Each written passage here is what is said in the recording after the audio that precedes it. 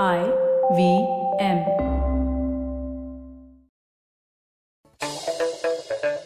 Here's your smart fact of the day.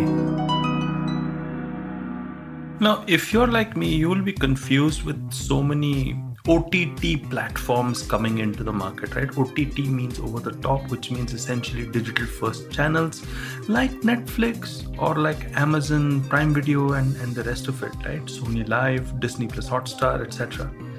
In this, there's another player, and it's again from Amazon. It's called Amazon Mini TV. Wow, I sound like a commercial, don't I?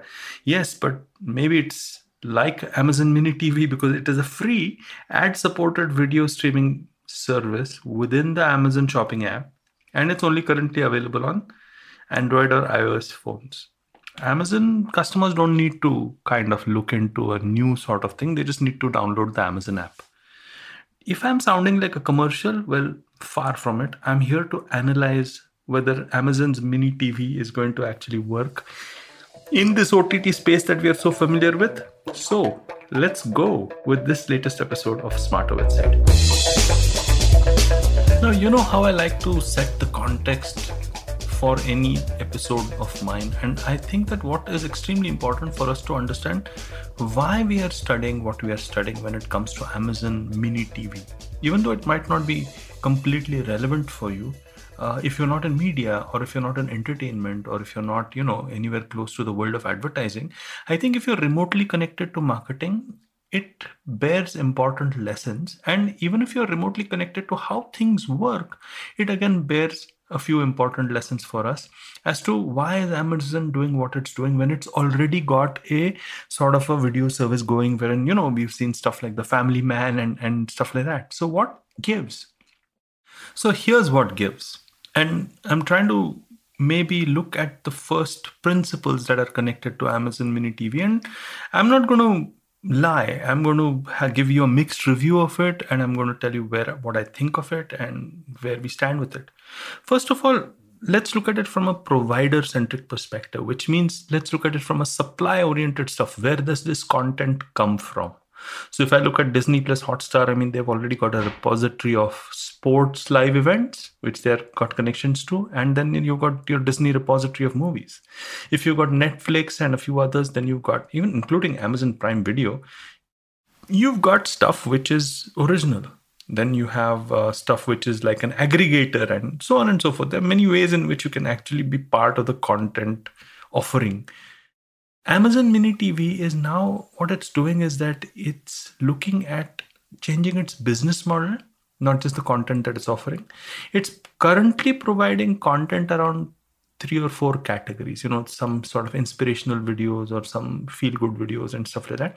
Not as deep as the Prime Video thing, but you don't need a subscription for it. All you have to do is download the Amazon app and then, see about a half an hour's worth of content coming in from various creators who might be already on YouTube that you might be familiar with, or they might be people who are connected to some fantastic production companies who are already creating some great content and have presence on YouTube. So it's a very weird thing. So you start your Amazon Mini TV, it comes across as one of those options that happen on the app. So I don't know. The experience that I think I'm getting is that I'm there for shopping. So I have a certain mindset. And then from that mindset, I'm checking out a tab and am I going to go and suddenly start looking at, consuming content? I think somewhere somebody's got their consumer journey a little skewed. I personally feel that whenever we are in the mood for watching content or relaxing with content, Netflix and chill or something around that comes to mind. I think our mindset is extremely different when we are going shopping. So when we are going shopping, you're in the deal making, finding out the best possible choice, you're quite active and you're quite got your logical, rational mindset on as well. So I'm not sure whether I would be going to a place like this in order to switch to TV viewing and then be given, then seeing some ads on it. I think this is a far, far stretch from what it is. But I would say Amazon Mini TV is an experiment to see whether something like this works.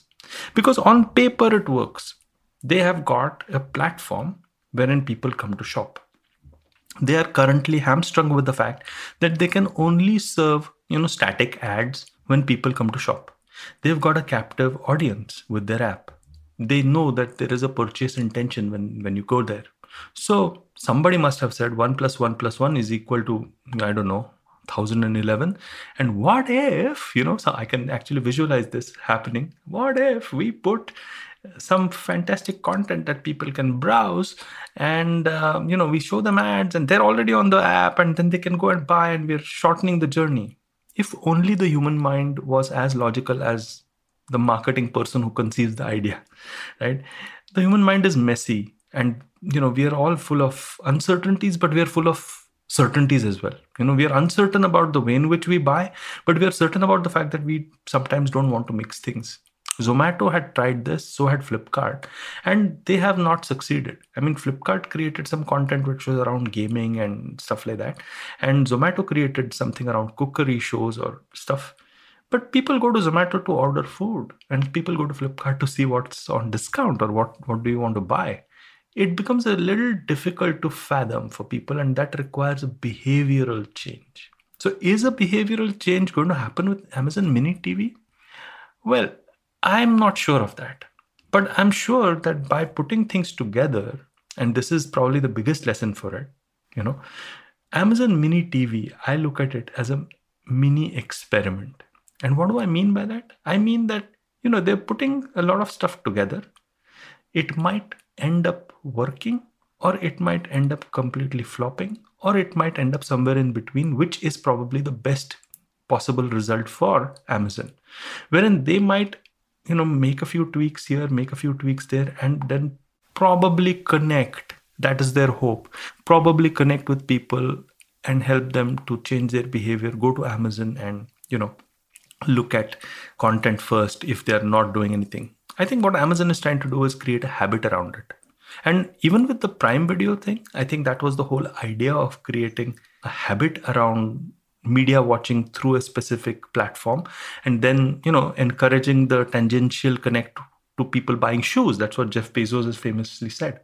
But now I think what Amazon is realizing is it's a subscription. So if it's a subscription based video on demand service, SVOD, it means that you are looking at people who are willing to pay for the Prime service and then are consuming this media. So it's a different relationship. But advertising video on demand, AVOD, is something that Amazon Mini TV is in. So, the barriers to entry for consuming content are less.